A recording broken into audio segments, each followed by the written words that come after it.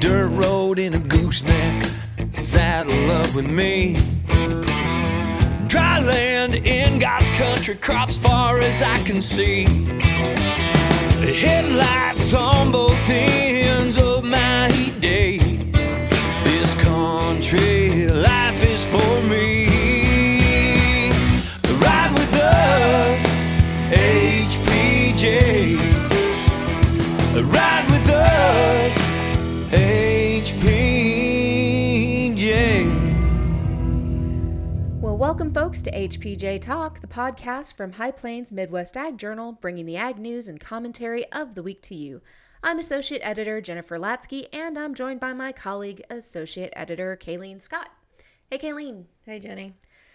So, folks, we are recording this on the 75th anniversary of D-Day. 75 years. I cannot imagine what those people, those young men, they thought of 75 years ago today, their feelings. It's hard to believe that it's been that long. We want to pause a moment and just say thank you, right, Kayleen, to those who stormed the beach and saved the world. Yes. You know, when I was a kid growing up, I grew up just down the road from Eisenhower's birthplace. And we took trips to the Eisenhower Museum and we saw all of his World War II things and the exhibits. And, you know, you don't grow up in that kind of environment and you don't walk away without having some reverence for D-Day. Yeah.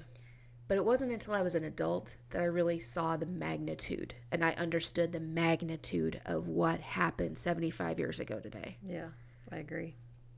Did you have anybody that served? Not that I'm aware of. The generations past my great-grandparents are just kind of fuzzy to me, so I need to do a little more research on that side. So, you know, our family were either too old to serve or too young to serve in World War II. And by the time Korea came around, my dad had a farmer deferment because they needed farmers. Mm-hmm. And so between that and some eyesight problems, he didn't get to serve. But I did have some distant relatives on Mom's family that served. I believe some of my husband's, their family, the Scott family, I think were, I don't know if they were necessarily in the World War, mm-hmm. but I know his grandpa was in the Philippines. Maybe I need to catch up on that too. Yeah.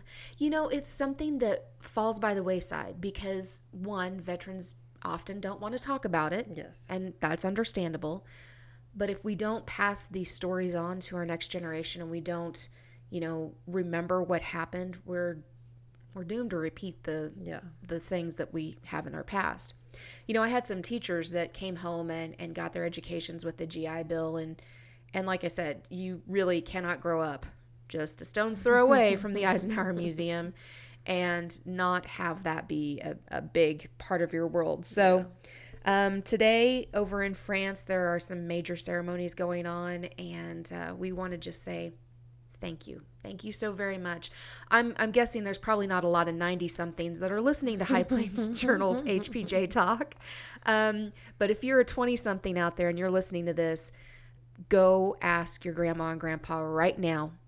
Go ask your great-grandma and grandpa right now if you can, if they're still around. Ask them what happened in World War II and get those stories. Yes. Well, in other news, it looks like we're on track for a doozy of a problem in corn country. The USDA crop progress report this week showed corn and soybean planting progress at 58% complete, when it typically would be around 90% at this time. Yeah. Oh, man. Yeah. It's a mess. That's about 39 million acres of corn that's not planted. That's greater than 1993 when it flooded, and also in 1995. South Dakota, Nebraska, Kansas, Missouri, Oklahoma, and Iowa, the farmers sure have been hit hard in those areas. I was looking at maps, Kayleen, and the prevented planting acres, 39 million acres. That is 39 million football fields worth of corn that have not been planted. To put it into perspective, 39 million football fields worth of corn have not been planted. And Yellow Dent No. 2 corn is ubiquitous. We use it for everything. Mm-hmm. And it's one of those things that we trade overseas to other countries because we are basically the world's garden. Yes. And so our farmers couldn't get in the fields because it is too wet for their equipment, and it's not an ideal condition to put plants in. And we're all coming up on they cannot plant after this date, this cutoff date for insurance. Was it today or yesterday, the cutoff? Yesterday. Yeah, and that insurance date varies according to regions, but yesterday was pretty much the cutoff date.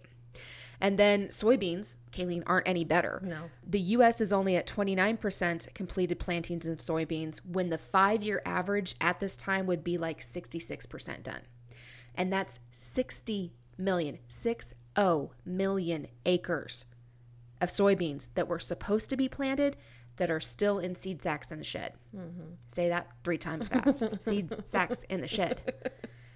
I mean, we laugh at it, but that's 60 million football fields worth of soybeans. And if corn is ubiquitous, soybean is pretty much in every product that we have out there, from plastics to fuel to animal feed. We use it for everything. And other countries use it for everything. So this is incredible. Like I said, record flooding means farmers can't get in the fields. Those final planting dates have come and gone. And that means, for those of you out there that may not understand crop insurance, and trust me, this is a very, very simplified version because we are not crop insurance, and so go talk to your trusted professional. Exactly. But that means prevented planting payments from crop insurance policies. Now, that may be 50% of what you already what the crop would have brought at market. 50%. You've already outlaid 100% of your costs. And you're going to get insurance that'll pay for half of that. That still means you still owe half of the cost that you've already spent in seed and crop inputs.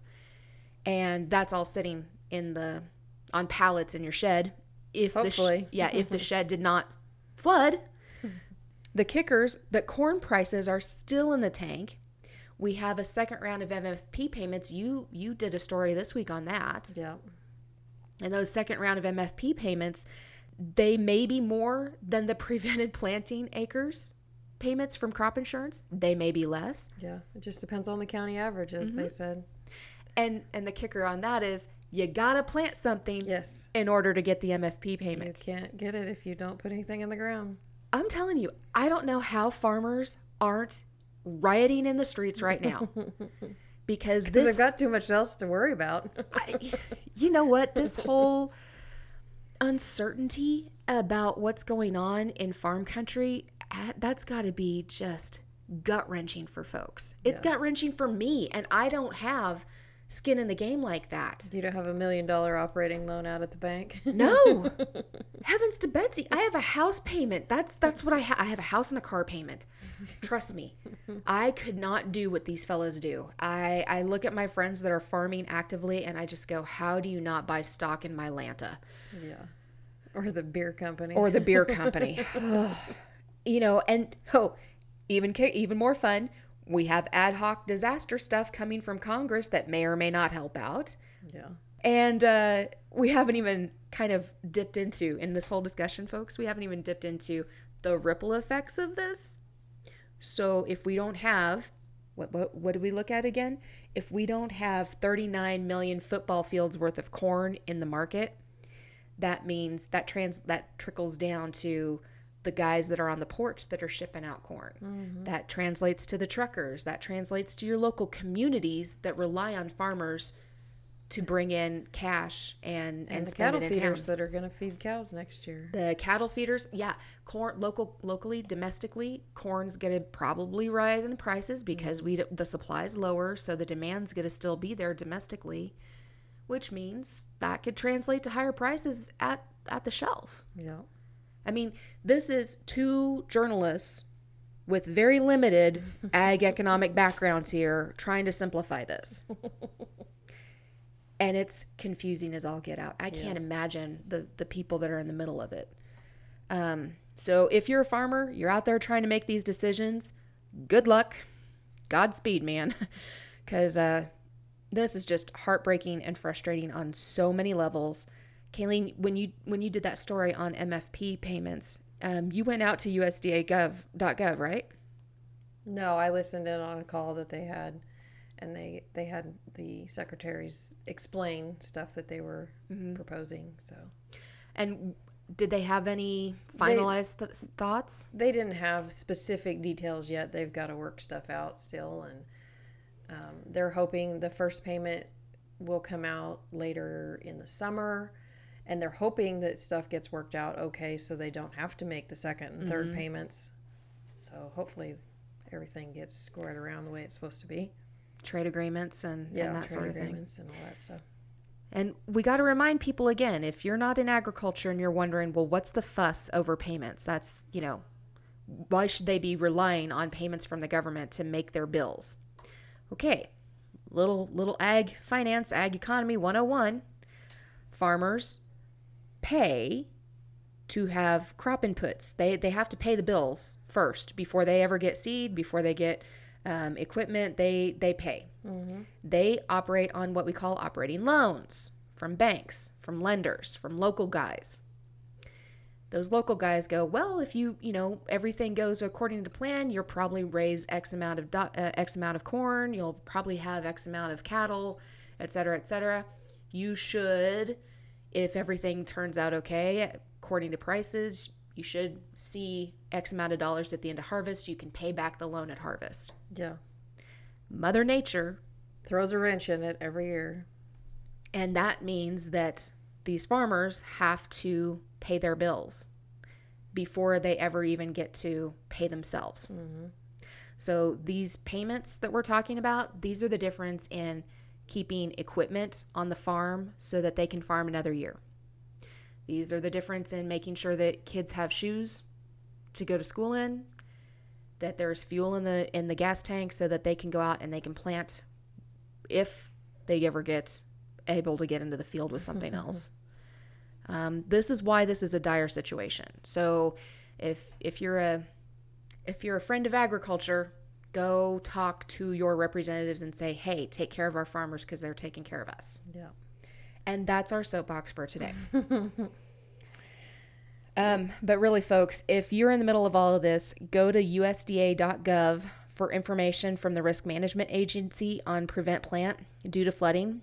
Call up your insurance agents if you haven't already. I'm sure that they are on your speed dials, but get some advice anywhere and wherever you can, and we're going to keep praying for you, right, Kayleen? Yes. We would like to hear from you about your delayed planting and just what you're considering doing on your farm. You can drop us a line at hpjtalk@hpj.com and let us know. And in this week's episode, we're going to bring you the stories you might have missed in the June 3rd print edition. We'll have part 1 of our interview with Dr. Nancy and Dr. Jerry Jacks, a real-life husband and wife veterinary team that's featured in the National Geographic series The Hot Zone. And we're going to talk with them about Hollywood and their work with US AmRid in the 1980s. We're also going to have an interview from Kayleen. She spoke with Lucas Lynch of Midwest Dairy to kick off Dairy Month in June. Good news, we're going to have Dairy Month in June. That means ice cream all month long, right, Kayleen? Yeah, and Lucas talked a lot about how their programs are fighting hunger. So there's lots of good dairy products that can fight some hunger. Dairy is a good product, yes, folks. It is. And, of course, Kayleen's going to bring us the latest on grain markets, and we will have some final thoughts. So, maybe take a moment this month to find those World War II vets in your lives, tell them thank you, maybe buy them a cup of coffee, and spend some time listening to their stories. And record them. Please record them. And, as always, thanks for choosing to ride with us on HPJ Talk.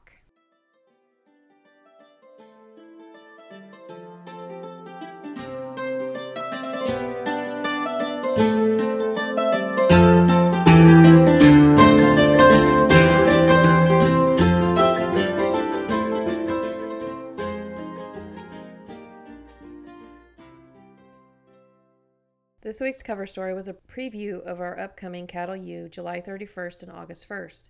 Jenny spoke with confirmed speaker Lorna Marshall, Vice President of Beef Genetics for Select Sires, about how commercial cattlemen can better use EPDs in their breeding programs.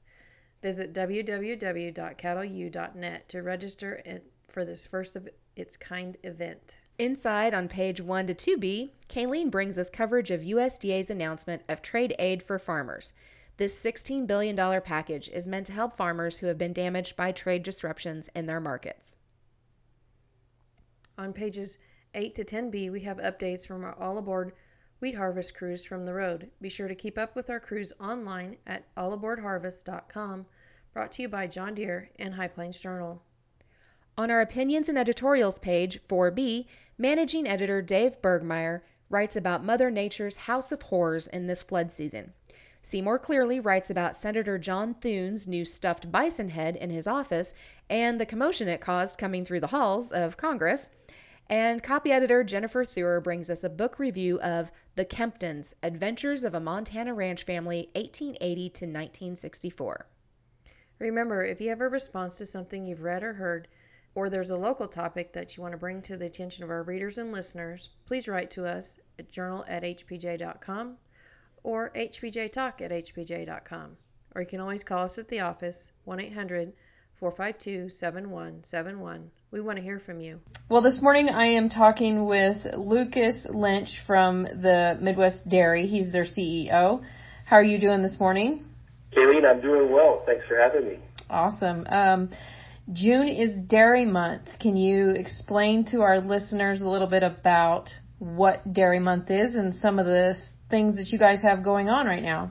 You bet. Well, across the country, we celebrate National Dairy Month, which is very popularly known as June Dairy Month. And during National Dairy Month, the Dairy Checkoff from across the country is working very closely with dairy farmers at the grassroots level, but also we're really using it as a time to showcase the ongoing work that we do on behalf of the dairy community, especially within the food bank system. Because 1 in 5 children this summer are going to be and will be, that we know, are food insecure. Right. My kids are grade school, so they sent home things from school about the summer lunch programs, and I know they really enjoy getting milk when they're at school. So tell me a little bit about there was an event this past weekend, June 1st, with the market and the food search there in St. Louis. Did you guys go ahead and do that? Oh, yeah. Just a tremendously successful event with Deerberg's Markets in De Pere, in Missouri, along with Operation Food Search. Basically, we kicked off the Real Love Convoy for National Dairy Month. We've got literally a vehicle traveling the country, really highlighting not only the National Dairy Month, but also the need that exists within our society for our children. Because as kids get out of school, with 1 in 5 of those youth being food insecure and not really knowing where a meal in the day will come from, it's a chance for programs like the Real Love Convoy to highlight the work that our food banks and really the people that are behind the systems bringing Feeding America to life at a local level and through the food bank system to a local pantry shelf. Well, that sounds really good. There's another program that I was made aware of, the Milk to My Plate. Can you talk a little bit about that? Yeah, absolutely. In fact, it's one of the vehicles. So Milk to My Plate is a direct purchase program that really provides a supply of fresh milk to food pantries at a consistent and affordable price. And just as an example, last year, food banks in our region purchased more than 347,000 pounds of milk that were distributed to families in need, and that really covered also the need for us as Midwest Dairy. We provide grants for the purpose of refrigeration infrastructure. As you can imagine, if you're going to have dairy products, you should have them refrigerated, and part of that refrigeration is the cold chain, and some of these food pantries didn't necessarily have the equipment for holding on to that dairy product. So Milk to My Plate is a tremendous platform for dairy processors to have milk purchased that is ultimately then supplied to the food banks themselves. Well, that sounds pretty good to have those grants available to those that need it. What about the Pints to Gallons campaign? Yeah, actually, the Pints to Gallons is an example of how schools that are part of our Fuel Up to Play 60 program work with health and wellness programs across the region. They take an active role in giving back to their community by donating funds to the local food bank, which is then used to purchase milk for families in need. Just a quick example, in Nebraska, it's really pretty cool. There were 5 schools that raised more than $11,000 for the worthy cause of Pints to Gallons. But back on Milk to My Plate, how we really fund that, you can go to giveagallon.com where we're really promoting the resources for folks if they want to donate to the effort. Giveagallon.com is a great place to support the cause. Okay. And I know there's other events that are coming up in June. Can you describe a few of those? We are always just absolutely thrilled to have our dairy farmers engaging at a local level and welcoming today's consumers onto the farm.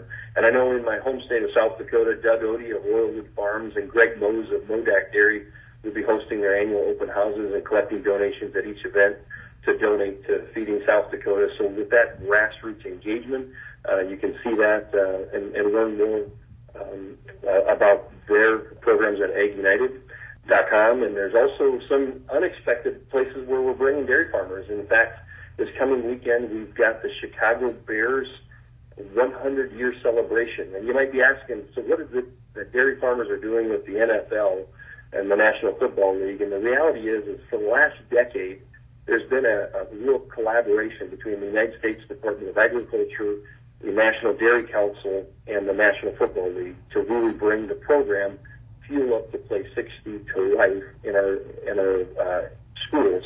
And that's where we really help students understand a balanced diet, to include that of dairy nutrition, of course, but really maintaining a healthy and active lifestyle. And it's just a great partnership. And so we're going to be having dairy farmers helping put on the Centennial and supporting the effort in Chicago. And as the fans come in for this 100-year celebration, dairy nutrition is actually going to be a part of the experience as they enjoy the weekend. Well, that's pretty awesome. You can't beat professional football and the Chicago Bears.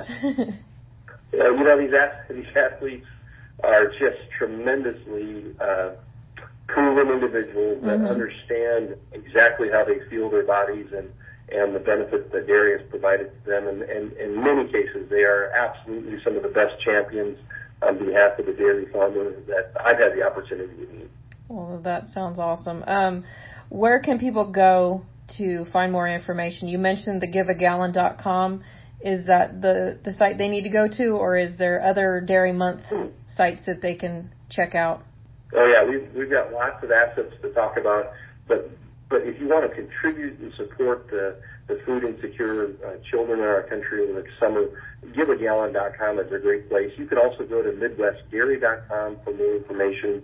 There's also dairygood.org, O-R-G. That is our national partner in the dairy promotion work that we do. Midwest Dairy is part of a state and region effort, and we roll up and are part of Dairy Management Incorporated, and that is ultimately where dairygood.org is a place for our producers and consumers to visit and learn more. All right, that sounds good. Is there anything else you think we need to know? If you're interested in learning more about what's happening in the food insecure, you can join Midwest Dairy's Dairy on the Air podcast. We've got a special edition coming up later this week with Julie Yurko. Julie is the CEO of the Northern Illinois Food Bank, and we're going to be releasing that on June 6th. And one of the things about that is that we talk specifically about the Milk to My Plate model and how that's been replicated throughout the country. And she has a tremendous personal story as well, and I'm very excited about this particular guest on Dairy on the Air. And you can also go to Midwest Dairy and learn more about all of our other podcasts. If you find that interest of what's on consumers' minds, we really try to tailor the episodes to talk to today's consumers and learn more about why they think the way they do. Well, I'll have to go check that out. Well, thanks for talking with me today, Lucas. Great to be with you. It's great to be with you, but most importantly, it's a real honor for all of us that work on behalf of our dairy farmers at large. They're the true unsung heroes in our country. They get up every day and bring dairy to life in their unique way that they do it in a sustainable and positive way on behalf of the rest of us. Absolutely. Well, thank you to Lucas.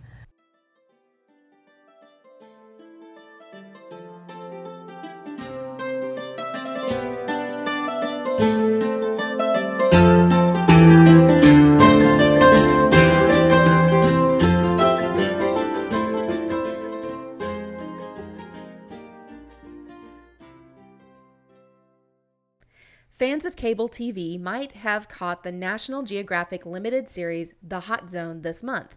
The movie stars Juliana Margulies as Colonel Nancy Jacks, an Army veterinary pathologist who played a key role in a 1989 situation at a lab facility in Reston, Virginia. Monkeys at a nearby facility back then had tested positive for Ebola, and the situation inspired the 1994 book The Hot Zone, which was then optioned for a movie. Jacks and her husband, Colonel Jerry Jacks, both worked in the U.S. Army Veterinary Corps and were trained at the Kansas State University. We talked to them about their work on infectious diseases, Hollywood, and lab protocols, and even how farmers and ranchers today need to be vigilant to protect their herds from outbreaks. Coming on to HPJ Talk today is Dr. Jerry and Dr. Nancy Jacks. You might know and recognize those names from the National Geographic series, The Hot Zone, which has been on cable TV here recently. Do you like Doctor or do you prefer Colonel? You can just call us Jerry and Nancy, I think. Okay. Well, Jerry and Nancy, thank you so much for coming on. First off, let's tell our listeners about your careers in veterinary medicine and infectious diseases. You both have had quite an interesting career path. So how did this all start? Okay, well, we met in veterinary school, and we got married before my senior year, and so when I graduated, Nancy still had a year to go, and it was during the Vietnam War. They were hiring, and I called the Army Veterinary Corps up to see if I could get stationed at Fort Riley, and they accommodated that. And so I spent a year at Fort Riley while Nancy finished up at K-State, and then I liked what I was doing, and she was interested in going into the Army, so we negotiated an assignment in Washington State at Fort Lewis. And so they assigned us out there. We didn't really know at the time that Nancy would be only the third veterinarian, the third female veterinarian in the history of the Army Veterinary Corps. Just to give that some context, there were about 700 veterinarians in the veterinary corps at that time. Oh, wow. So not very many women, and so we spent 2 years at Fort Lewis, and then we went overseas to Germany, where we took care of about 130 guard dogs and did other post-compensation and clinic-style work while we were there. And when we came back, after 3 years, we had both our children in Europe. And after we came back, we had some opportunities to go into postgraduate training programs. And we decided we wanted to go to do some postgraduate programs. That the Army had some very high-quality programs in veterinary pathology and veterinary laboratory animal medicine. And so we went to USAMRIID, which is the Army's Medical Research Institute for Infectious Diseases at Fort Detrick, Maryland, where we trained in pathology and lab animal medicine. And so that's how we got into the research and development and working with high-hazard infectious disease. So the U.S. Army Veterinary Corps, why is that still critical and a key component of what the U.S. Army has? We don't really run cavalry horses anymore, but like you said, we have guard dogs. Are there other things that the U.S. Army Medical Corps or Veterinary Corps handles? Yeah, veterinarians are important for food inspection and subsistence inspection. And, the USDA employs a lot of veterinarians to do that. The Army does its own work in that field.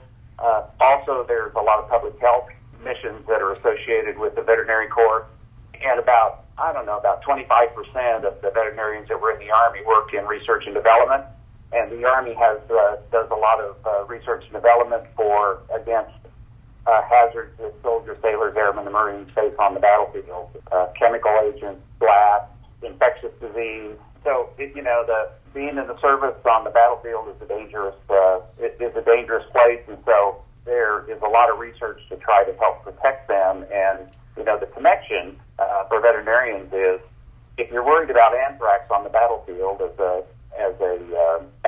biowarfare agent, you don't do human subjects research necessarily with anthrax, and so we use a lot of animals in research associated with using animal models of human disease to try to find countermeasures, chemical defense, and biologic agents.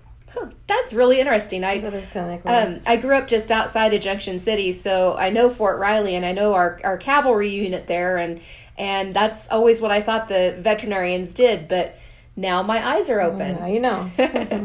So you guys want to talk a little bit about the Hollywood and infectious diseases, and your jobs make for some fascinating stories, but it's not all dramatic music and action sequences.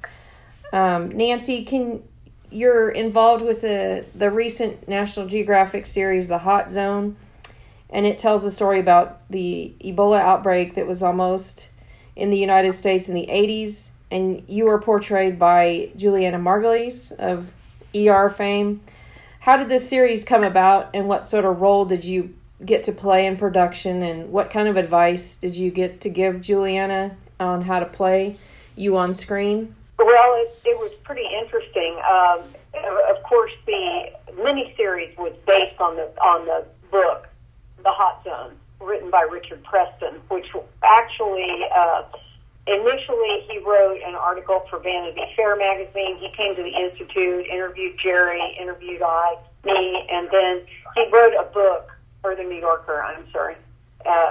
It was the New Yorker magazine. And then he got so much positive response from that article, it was actually overwhelming. He decided to write a book. And the book was nonfiction, and that was actually Richard's specialty. He had written a number of nonfiction books. And so when the book was written, it immediately became a bestseller. It was on the New York Times bestseller list for almost 2 years, within, I believe, the top 10 books, and that included fiction and nonfiction, so extremely popular. I think Richard had a knack for writing a book that could be appealing to a middle school student, a bright student, but it was very exciting to PhD and other medical professionals. And so we felt one of the best things that came out of that was that it got so many kids interested in science and medicine, and that was just a huge positive effect. Linda Oakes and 20th Century Fox bought the rights to that movie in, I think, 1993 or 1994, or 95. At the time, there was another movie made by a competing studio, and kind of the rule was if one studio started production before another, the second studio couldn't go on with the movie. So the original movie got beat out, and Linda and Ridley Scott were just determined to make this into a viable piece, film piece, and decided that a miniseries, that the subject was really too complex for a movie, and so the idea of a miniseries came along. As far as input that Jerry and I had, we just listened to an interview today with Juliana Margulies. She actually was given the first 4 sections of the script when she decided that, she would do it. We really had no input as far as script activity or on-site activity at all. Basically, we answered questions about, how we wore our uniforms, what we wore to work. She was more interested, I think, in my character development, but we had no input into the script at all. I talked to her multiple times in emails, but it was mostly kind of about how I approached my job. Mm-hmm. That's fascinating, because going about creating a character that's a fictional character is one thing, but playing an actual person has to be a whole other ballgame for an actress, I can imagine. I'm sure it is. I think she just felt like it was a very strong female role, which she was used to playing. She had done, she's a Golden Globe actress, an Emmy award-winning actress, and she has kind of always been drawn to those type of roles. She's very socially conscious about a number of causes, and she just felt it was a really good fit for her, which it was. I think she did a really great job. Well, I gotta say, having watched the show, if I wasn't already an ag journalist, I think I might sign up to try to become a vet. It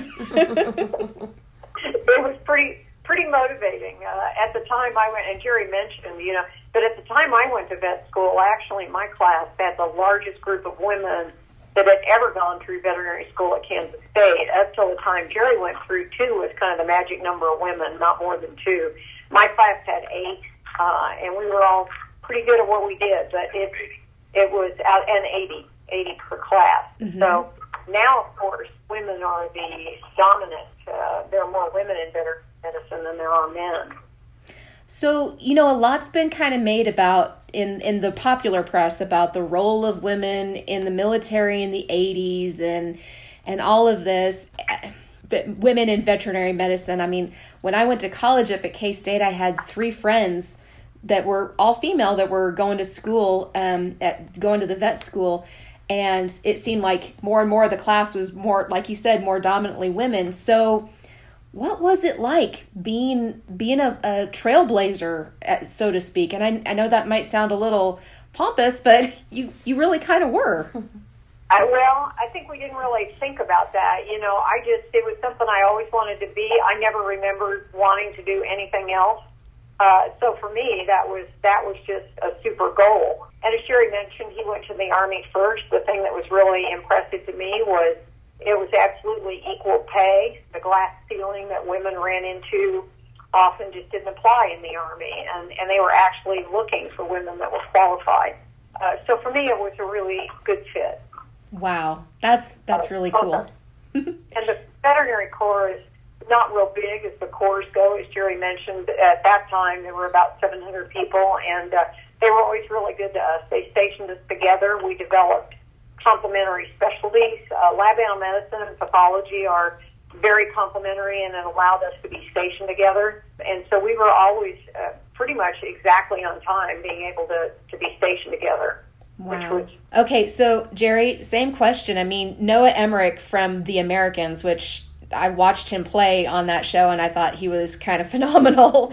But he's playing you in this series. So same question. What was it like knowing that there's somebody playing you on the screen, and did they get it right? And well, I never talked to him until we went. They were kind enough to ask us to participate in their advertising and in their promotional stuff. We got a chance to go to New York, and we got a chance to go to New York 3 different times, and DC and LA for promotional events. And so I did get a chance to chat with him there. But I mean, the reality is that this, the Hot Zone was really primarily about Nancy, and so it's flattering to have somebody play you on screen, and I think we're about the same size, and we're told that Juliana Margulies wanted to make sure that somebody who played me was tall because they'd seen pictures of us and had heard talks that we had given.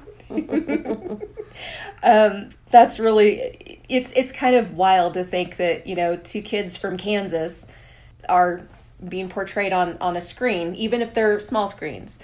I have one thing I want to add on that too. One of the things that watching them do this, in movies or dramatic events, they want to create tension and they want to have dramatic effect. One of the things that we weren't crazy about was sort of the professional tension that we had about what Nancy was doing, and that was just not something that was part of the deal for us. We, one of the nice things about our careers is we have had complementary specialties, so we haven't, even though we worked in the same building and on the same projects, we never worked, there was never any competition.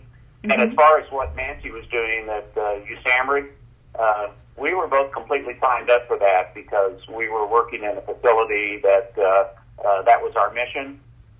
There was never any question that, there was a real concern or a competition about where she would be working. And so I think that piece of it is not something that we're real crazy about, but it wasn't that bad. Yeah. So, and overall we think that the film had a very positive role and a very positive message, which is, we have to have scientists and we have to have facilities that do this kind of work. It's, it is anonymous in a lot of ways, and it's really, as you just implied, it really is very surprising. It would not be predictable that, we'd end up with this kind of notoriety. So I think ultimately it's a good thing. Yeah. So this show looks at Ebola Reston.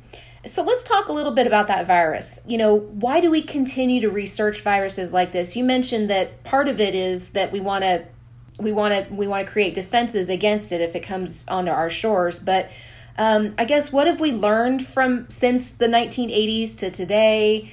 Why do we continue to research this sort of thing? Why is that a critical component of what we're working towards today for a better future? Well, if you look at Ebola, it has just within the last 5 years has killed 12 or 13,000 people, and there's a new outbreak that's killing more, and so I think that is that's really the bottom line for why we are concerned about these kind of diseases. They are we have reemerging diseases now. When we were growing up, you rarely heard the word tuberculosis. Now we're concerned about multiple drug-resistant tuberculosis that is a horrible emerging disease in the developing countries and certainly in Eastern Europe. So we have dengue getting into the United States now. You have West Nile and Lyme disease and flus and all kinds of different diseases. And, the population dynamics are making infectious disease more and more and more dangerous when you have so many people and you have such tremendous mobility.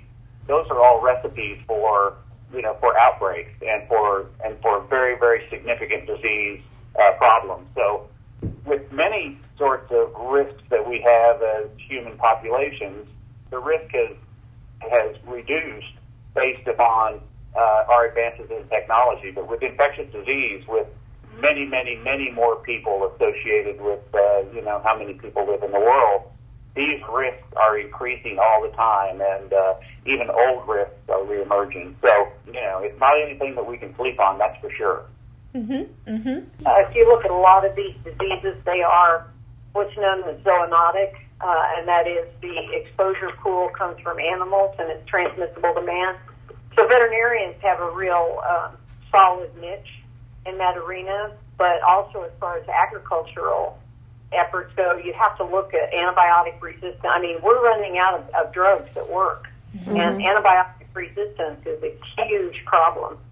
So add that to the fact that antibiotic use in animals needs to be watched very closely. That's definitely something that we've seen out here in cattle country for sure. We're really working every day not to use antibiotics unless they're directed by a veterinarian and pinpoint accuracy kind of thing, so that we don't waste that powerful tool, right, Kayleen? Right.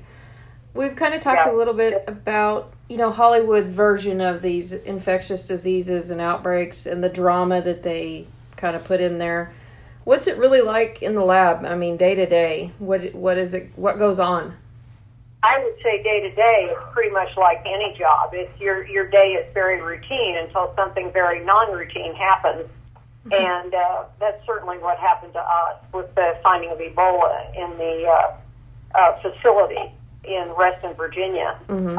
We expected that it was simian hemorrhagic fever. Dr. Peter Jarling, who was the virologist, had been lecturing about it quite frequently. It's a disease that's common in monkeys, but is not transmissible to humans. So they sent tissues to the lab, and our electron microscopist there was very astute, noticed that something was wrong with the culture, and he actually identified the virus. It's important to understand at that time the only known species of Ebola virus were deadly pathogens. But there were things that just weren't making sense. Always the disease had emerged in Africa. Ebola had never been reported in non-human primates. So it was a really challenging puzzle to handle. If you add that all up, that they said it was a contagious disease and that monkeys were dying, and it's not a very pretty death. We had to euthanize those animals, and of course Gary and his team, which was comprised of veterinarians and veterinary technicians, had to do all of that, and it was a big job. Yeah, I think when you talk about sort of the Hollywood version of events, the scenes in the monkey house and the sort of tension that was involved in that, there's a real piece of reality associated with that. That one of the things that they didn't make clear was that the people that were responding down to that non-human primate quarantine facility were all specialized, specially trained veterinarians that worked in my group. The technicians were all certified laboratory animal technicians. And so we had a very professional group that went down there. Now, it was an accident that we had all of that horsepower right there within driving distance of Reston. It was about 40 or 50 miles. Mm-hmm. And we did have some things that, it was dangerous. We did have a monkey get loose, but it never got out of her room. But it was, that was a very significant situation for us. We did have a lot of trouble catching monkeys because some of these monkeys didn't have squeeze cages. So that was a very tedious and time-consuming, and it was high-tension business. They certainly did take license associated with what went on down there, but it was, the real story is plenty compelling and plenty suspenseful. So again, we think that the basically the series tells the right story. Okay. And I think we were exceptionally pleased that with the concluding, remarks in the film and then the transition into the documentary, which both Jerry and I felt was very well done. Join us next week for part 2, where we continue our discussion with Nancy and Jerry about their work and what it's like to have a piece of your life put up on the screen for the world to see.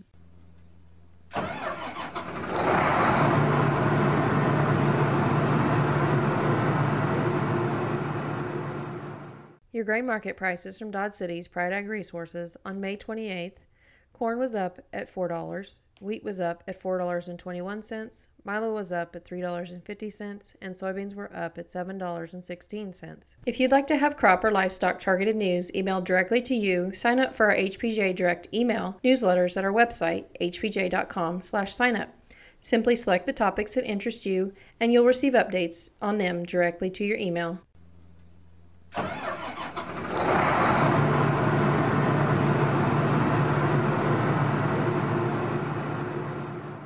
Next week's print issue of High Plains Midwest Ag Journal is our rural lifestyle issue with a story by Kayleen. Be sure to watch for that in your mailboxes June 10th and look for additional content online anytime at www.hpj.com. Remember, you can subscribe for free to this podcast at hpj.com/podcasts. You can also find us on iTunes, Google Play, and wherever you download podcasts. Follow us on Twitter and Facebook at HPJ Talk for news and commentary throughout the week. And you can always drop us a line at our email, hpjtalk@hpj.com. Thanks again for riding along with us, folks, as we bring ag news and commentary to you.